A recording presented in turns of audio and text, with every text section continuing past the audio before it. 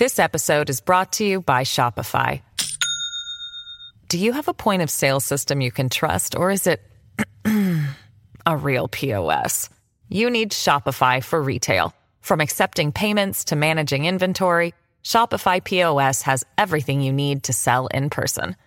Go to shopify.com/system, all lowercase, to take your retail business to the next level today. That's shopify.com/system.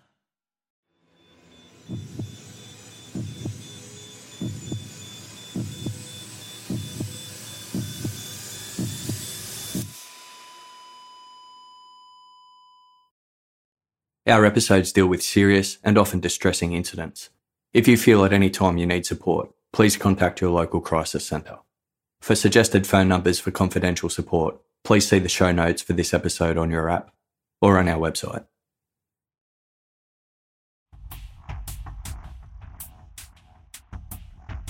It was the evening of Tuesday, January 24, 2006, and Mexico City's Arena Coliseo was alive with the thunderous cheers of a 5,000-strong crowd.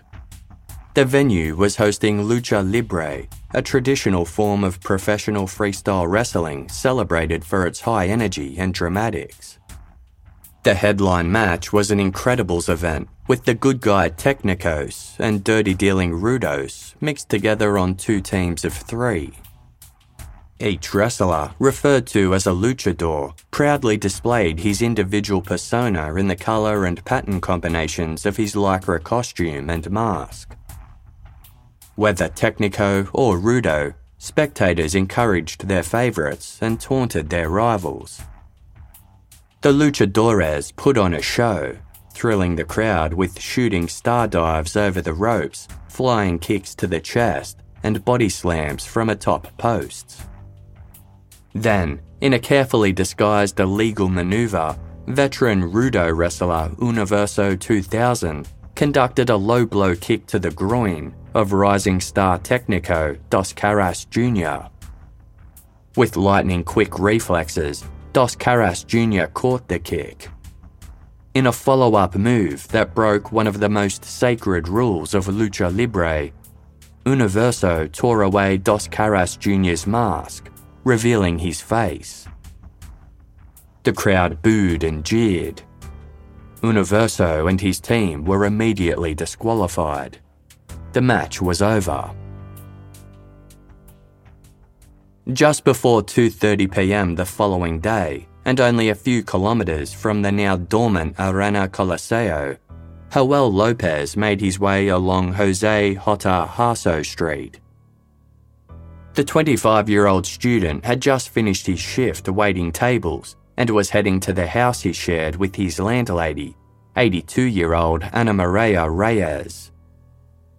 The pair lived independently in separate areas of the building accessed via a communal entryway. Upon entering his home that Wednesday afternoon, Joel noticed the door to Ana Maria's portion of the house was open and decided to pop in for a quick hello. But before Joel could enter, a tall, broad, muscular figure suddenly burst out of Ana Maria's room. Wearing black pants and a red sweater, the person knocked Joel aside, then barged down the hallway and out the front door. After pulling himself together, Joel called out to his landlady. There was no response. He walked cautiously into Ana Maria's living room, then stopped in his tracks. Ana Maria was lying on her back on the tiled floor. Her legs were crossed at the ankles and both her hands were curled into fists. Blood covered her badly beaten face and a stethoscope was tightly wrapped around her throat.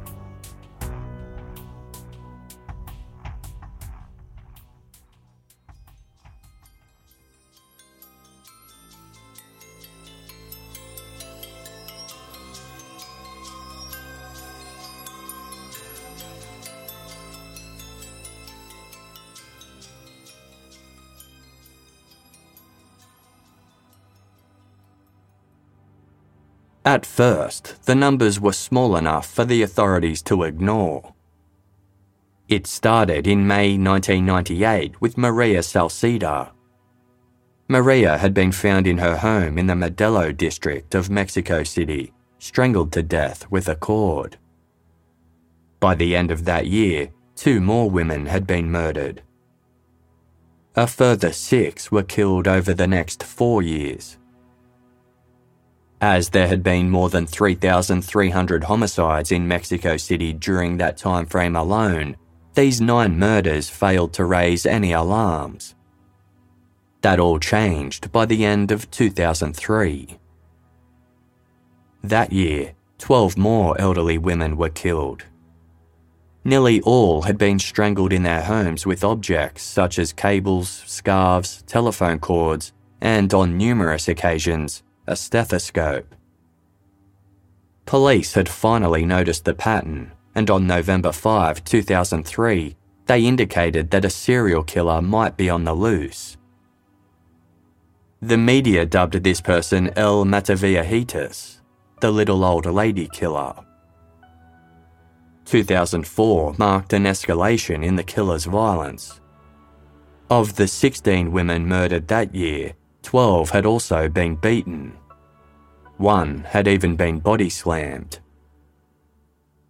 All of the victims were middle or lower class women who lived alone and habitually frequented their local park or public garden.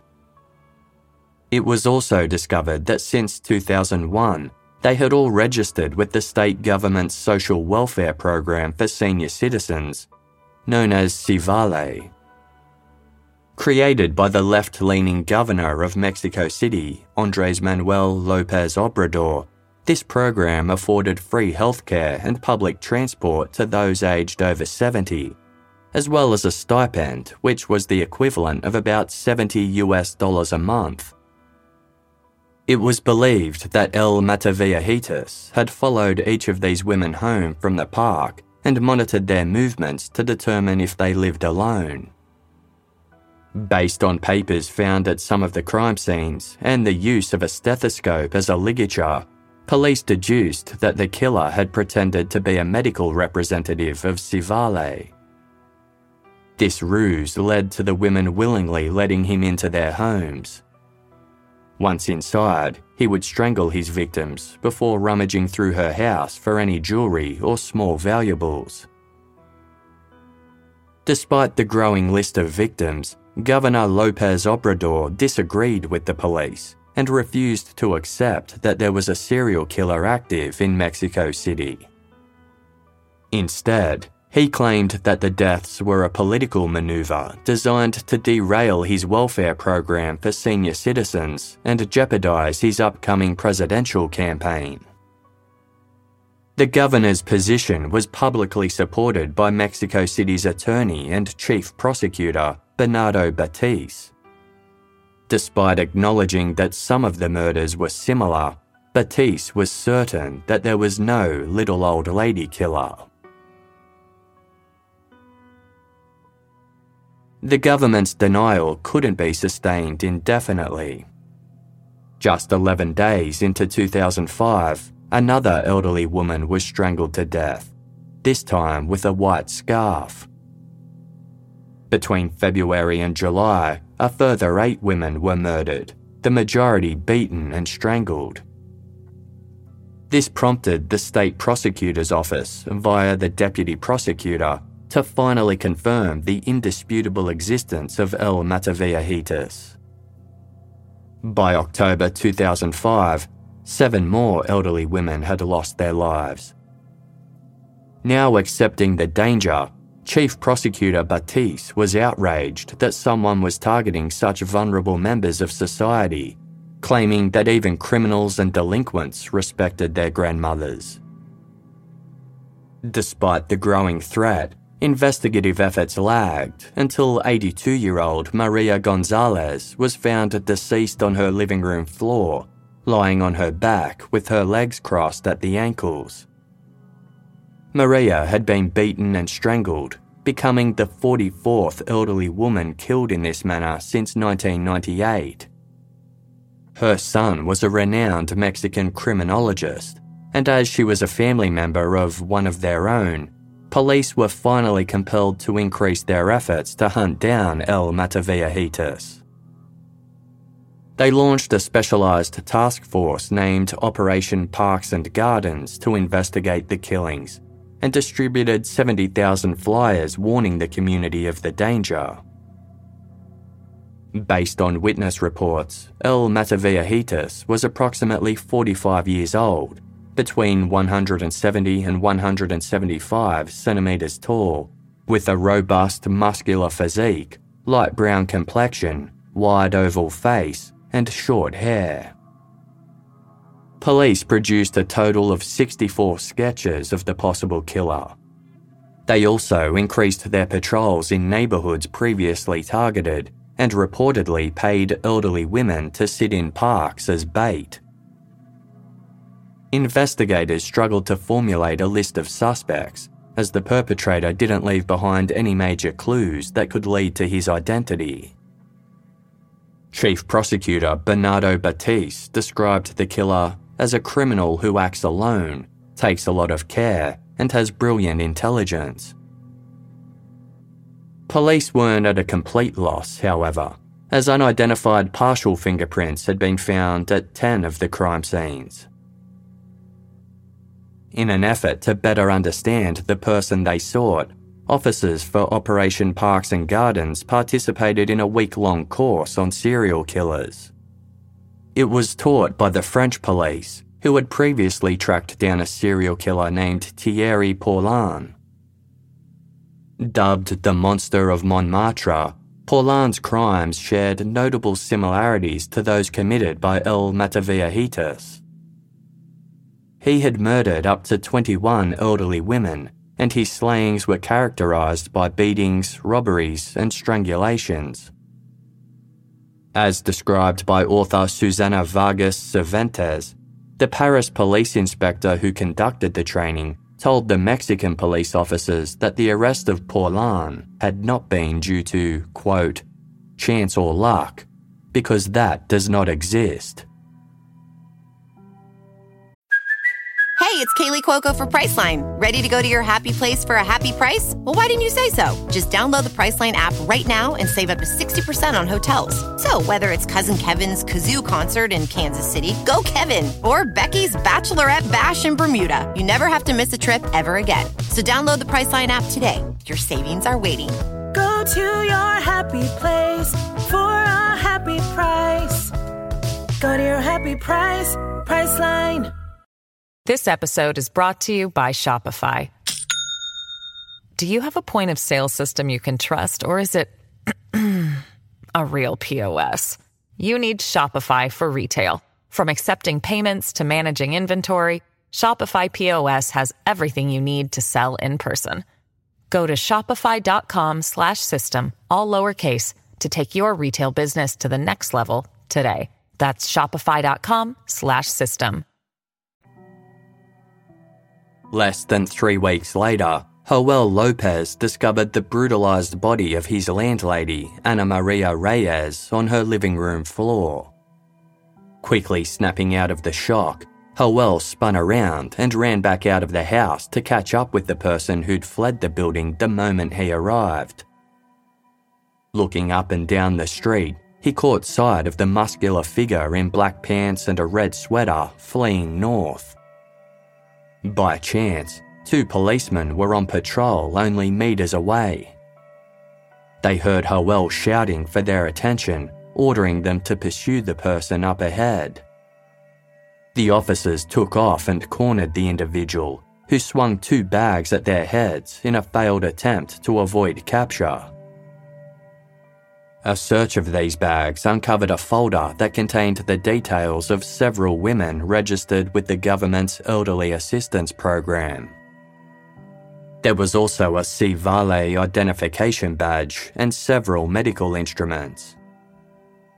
The officers considered what they had before them.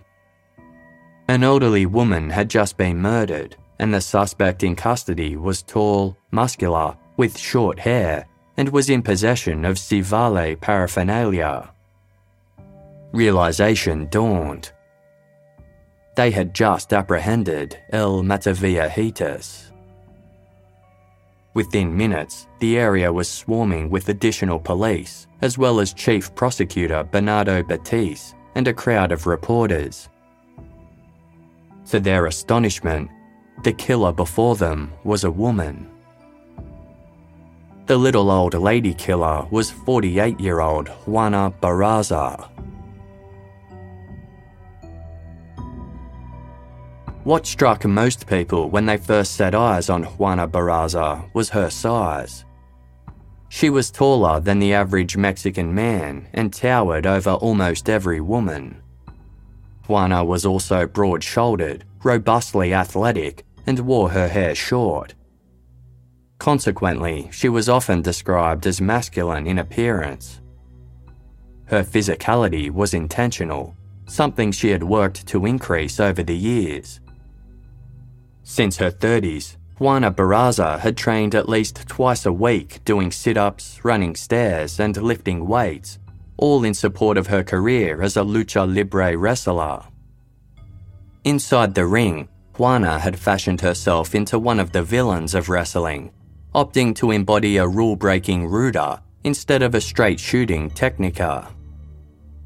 Her chosen stage name was La Dama del Silencio, the Silent Lady, which she claimed reflected her quiet nature and isolated lifestyle. As the Silent Lady, Juana Barraza wore a short-sleeved pink, gold and silver unitard cinched at the waist with a large silver butterfly belt buckle. She matched it with a pair of pink and gold calf-high boots and a pink and silver butterfly mask. Juana Barraza spent her wrestling career performing on weekends in the smaller regional areas across Mexico. On average, she earned the equivalent of about $25 per match, which was generally not enough to support herself and her family. To supplement her income, she performed domestic services such as cleaning, washing, and ironing around her neighborhood. During particularly harsh times, Juana also resorted to petty theft. She stole from shops and markets and eventually graduated to home burglaries. Juana Barraza performed as the Silent Lady for 10 years, until one day in 2001 when she injured her spine during a match. Doctors gave her a choice: give up wrestling or become paralyzed. Juana reluctantly retired from the ring. She remained connected to the industry by becoming a lucha libre promoter. Only 1 week before her capture, Juana was interviewed live on national television by Mexican station TV Azteca. She was standing inside the Arena Coliseo wearing a red shirt and speaking about her time as a former luchadora. A smiling Juana told the interviewer that she was a ruda, both in the ring and at home. A ruda from the bottom of her heart. 2 days after Juana Barraza's arrest, the president of the National Center for Criminal Investigation admitted that her capture was a result of good luck rather than good police work. The public would soon discover exactly how ineffective the authorities had been in their investigations. In the year prior to Juana Barraza's capture, police had received numerous sightings of a tall, broad-shouldered woman near multiple crime scenes. Months earlier, in July 2005, 83-year-old Ignacia Puebla had answered her door to a tall, broad-shouldered woman with short hair who identified herself as being from the government's elderly assistance program. After she entered the home, the woman realised that Ignacia was not alone. Her son was staying there, recovering from a broken leg. The woman offered to look at an X-ray of the leg and even checked Ignacia's blood pressure. At that point, another of Ignacia's children arrived at her home, and the woman hastily made her exit. Ignacia and her children didn't realise until some time later that the woman had stolen some of Ignacia's belongings. A partial fingerprint lifted from the X-ray handled by the woman was considered a very close match to Juana Barraza. Her fingerprints were also notably similar to partial prints uncovered at 10 of the murder scenes. Despite growing indications that El Mataviajitas was a woman, police had been reluctant to pursue this line of investigation. Instead, they reconciled the witness accounts by assuming the killer must have been a man dressed in women's clothing. They were convinced that a woman would not have the requisite strength to beat and strangle these elderly victims. Without any evidence pointing to such a conclusion, the police then decided that the killer must either be a gay man or a trans woman. Based on this assumption, in October 2005, about 3 months prior to the capture of Juana Barraza, police arrested nearly 50 trans sex workers as murder suspects, despite none matching any description of El Mataviajitas. When none of their fingerprints matched those found at any of the crime scenes, all of these trans women were released. Despite this, Chief Prosecutor Bernardo Batiste remained convinced that the killer had to be a gay man or a trans woman. Some speculated that Batiste was blindly aligning his theory to the French experience with the monster of Montmartre, Thierry Paulin. Paulin was a gay man and a drag queen who had disguised himself in women's clothes when committing his murders. In any case, now that the authorities had Juana Barraza in custody, they were intent on proving that she was the killer of Mexico City's grandmothers.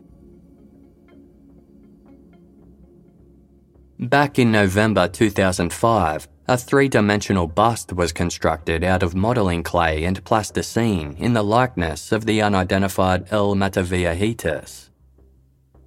This bust was wheeled out during the press conference held on the day of Juana Barraza's arrest, and the similarities were clear. The media noted that the bust, like Juana, was also wearing a red sweater. This sweater shaped theories around a possible motive for the slayings, with some speculating that its colour was a testament to Juana's aggressive nature.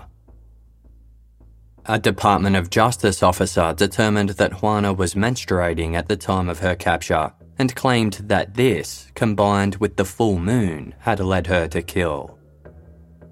Another theory was put forward by consultant criminologist Martine Baron and Dr. Fegi Ostrowski, the neuropsychologist who assessed Juana Barraza post-arrest. They believed that Juana had been driven to kill after being deprived of her previous outlet for aggression. Once she could no longer perform as a luchadora due to her injury, she resorted to committing murder for emotional release. The truth behind Juana's actions came from the woman herself. Almost immediately after her arrest, she confessed to murdering Ana Maria Reyes, and in doing so, revealed her true feelings towards elderly women in general. She told homicide detectives that she hated old women. Quote, "I know it's not an excuse, that I do not deserve forgiveness from God or from anyone. When I saw the old ladies, I felt a lot of anger, and more when they showed superiority or believed that they could humiliate me for their money." According to Juana, her hatred was fueled by her relationship with her mother.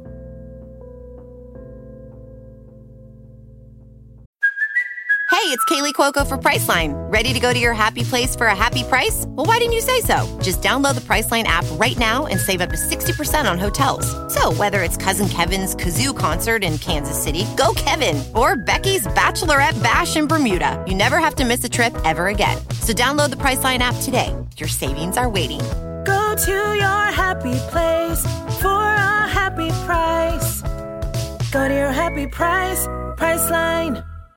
As humans, we're naturally driven by the search for better. But when it comes to hiring, the best way to search for a candidate isn't to search at all. Don't search, match with Indeed. When I was looking to hire someone, it was so slow and overwhelming. I wish I had used Indeed. If you need to hire, you need Indeed. Indeed is your matching and hiring platform with over 350 million global monthly visitors, according to Indeed data, and a matching engine that helps you find quality candidates fast. Ditch the busy work. Use Indeed for scheduling, screening, and messaging so you can connect with candidates faster. And Indeed doesn't just help you hire faster. 93% of employers agree Indeed delivers the highest quality matches compared to other job sites, according to a recent Indeed survey. And listeners of this show will get a $75 sponsored job credit to get your jobs more visibility at Indeed.com/podcast. That's Indeed.com/podcast. Terms and conditions apply.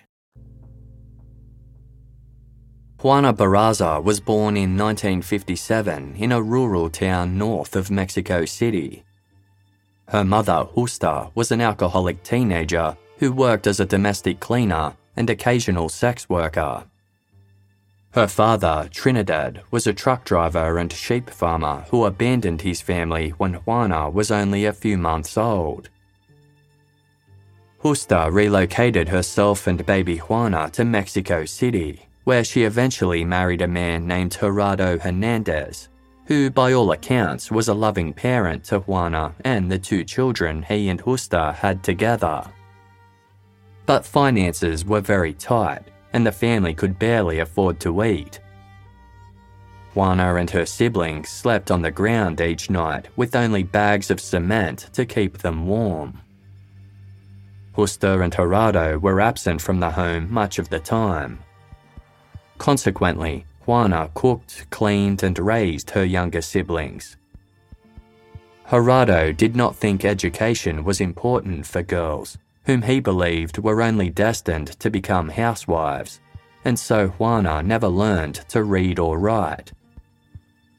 She was also not permitted to attend school, play in the streets, or socialize with children her own age. Juana felt little support from her mother Justa, who constantly verbally and physically abused her. Their relationship reached its lowest point when Justa traded 13-year-old Juana to a 62-year-old man named Jose Lugo in exchange for 3 beers. Lugo told Juana that she would never see her family again. Unable to believe that her mother could do such a horrible thing, Juana thought it must have been a joke and that her mother would return to collect her momentarily. When that did not happen, Juana held out hope that her stepfather, Gerardo, would rescue her. Unbeknown to Juana, Justa had told her husband that Juana had run away. She insisted that he shouldn't try to find her. On the first night of her enslavement, Juana was beaten, tied to the bed by her wrists, and raped. She wasn't permitted to leave Lugo's house and was forced to do all his domestic work. Juana was repeatedly raped and beaten by Lugo and other men, even after she became pregnant. She miscarried her first pregnancy. Her second, at age 16, resulted in the birth of a son. It was not until Juana was 18 years old that she was rescued by her stepfather. Gerardo never believed Justa's story that Juana had run away and had looked for her. Shortly after Juana's rescue, Justa died from cirrhosis of the liver. In the years that followed her mother's death, Juana married and had a daughter with an abusive man. She escaped this relationship, entered another, and had 2 more children. This relationship also eventually turned abusive, so Juana left to raise her children as a single mother. When Juana was 30 years old, her stepfather Gerardo passed away from heart complications. She would later tell her court-appointed neuropsychologist, Dr. Fegi Ostrowski, that contrary to the lack of emotion she felt at her mother's passing, Gerardo's death had left her feeling helpless and abandoned. Then, in 1998, Juana's eldest child was killed at the age of 24 as a result of gang violence. Juana described her son's death to Dr. Ostrowski as the saddest moment of her life. During one of their sessions, Juana Barraza told Dr. Ostrowski that she was sorry for the murder of Ana Maria Reyes, but maintained that she did not kill anyone else. In another session the following month, she recanted her confession and denied murdering anyone. She then implicated an unknown man in Ana Maria's murder. Ultimately, Juana Barraza was charged with 16 murders, including that of Ana Maria Reyes. As no juries are used in criminal trials in Mexico, Juana Barraza's case was presented to a judge only. In March 2008, they found her guilty of all 16 murders, along with 12 robberies. She was sentenced to a total of 759 years in prison, the longest in Mexican history involving a murder conviction. However, Mexico's penal code only permits a maximum incarceration term of 50 years. If Juana Barraza is still alive in 2058, she will be released at the age of 100. Until this time, she is not eligible for any reduced sentence or probation, and so she will very likely die in prison. From 1998 until the capture of Juana Barraza in 2006, 56 elderly women were murdered in Mexico City. For as long as possible, Governor Andrés Manuel López Obrador and Chief Prosecutor Bernardo Batiz tried to dismiss public fears that the grandmothers of Mexico City were being specifically targeted. After 23 women had already been killed, Batiz announced, "What I want to say with all certainty is that there is no serial killer." To the surprise of the community, 9 months and 13 murders later, Batiz claimed that the threat was over, as the murders had been solved. Somewhat quietly during the course of 2004, police had separately arrested and charged 2 people for the murders of 3 victims. They alleged that both suspects had dressed as a nurse, complete with wig and dress, and had claimed to work for Mexico City's Elderly Assistance Program in order to gain access to their victims' homes. First to be arrested was housewife Araceli Vasquez. Vasquez was charged for the 2003 murder of Gloria Rizzo. About 6 months later, street merchant Jorge Tablas was arrested for the murder of Maria Salceda, the very first victim, strangled in May of 1998. Tablas's second victim was said to be Maria Guzman, strangled in 2003 with a pair of tights. Both Vasquez and Tablas denied the allegations against them. In Tablas's case, Maria's neighbour had identified him after police arranged for Tablas to be dressed in a white coat and positioned on the street outside Maria's house for an in-situ one-person lineup. On Friday, October 22, 2004, a few weeks after the arrest of Tablas, Chief Prosecutor Batiz stated confidently, "We consider that the murders have already been solved." This was despite police only implicating Vasquez and Tablas in just 3 of the murders out of the 30-odd that had so far taken place, and the fact that murders continued long after their arrests.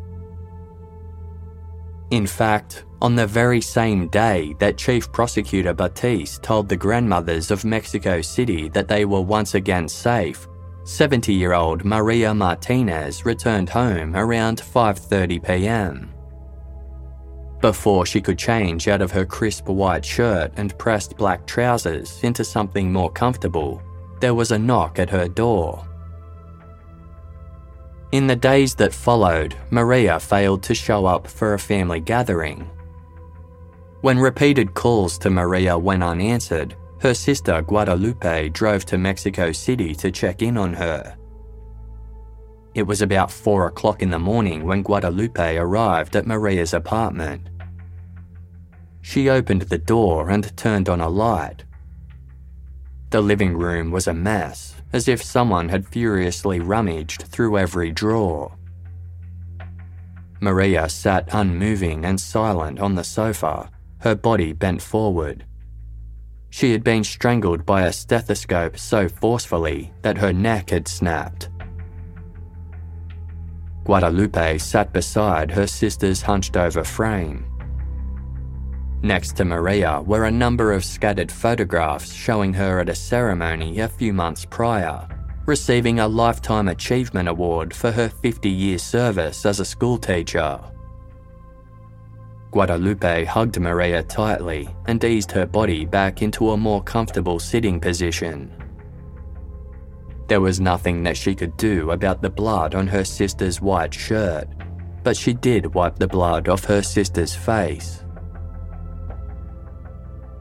Juana Barraza would ultimately face justice for the murder of Maria Martinez and 15 other elderly women.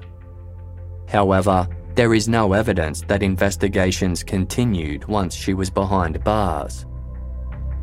The murders of more than 30 other elderly women attributed to El Mataviajitas remain unsolved.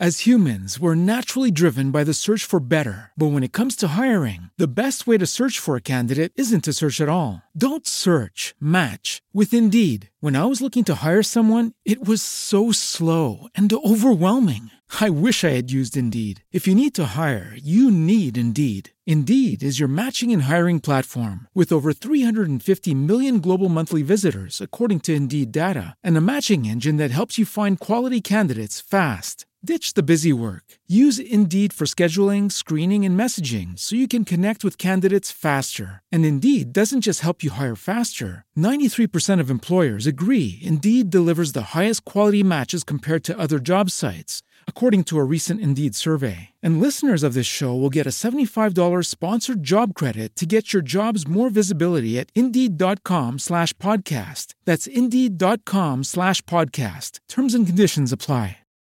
As humans, we're naturally driven by the search for better. But when it comes to hiring, the best way to search for a candidate isn't to search at all. Don't search, match with Indeed. When I was looking to hire someone, it was so slow and overwhelming. I wish I had used Indeed. If you need to hire, you need Indeed. Indeed is your matching and hiring platform with over 350 million global monthly visitors, according to Indeed data, and a matching engine that helps you find quality candidates fast. Ditch the busy work. Use Indeed for scheduling, screening, and messaging so you can connect with candidates faster. And Indeed doesn't just help you hire faster. 93% of employers agree Indeed delivers the highest quality matches compared to other job sites, according to a recent Indeed survey. And listeners of this show will get a $75 sponsored job credit to get your jobs more visibility at Indeed.com/podcast. That's Indeed.com/podcast. Terms and conditions apply.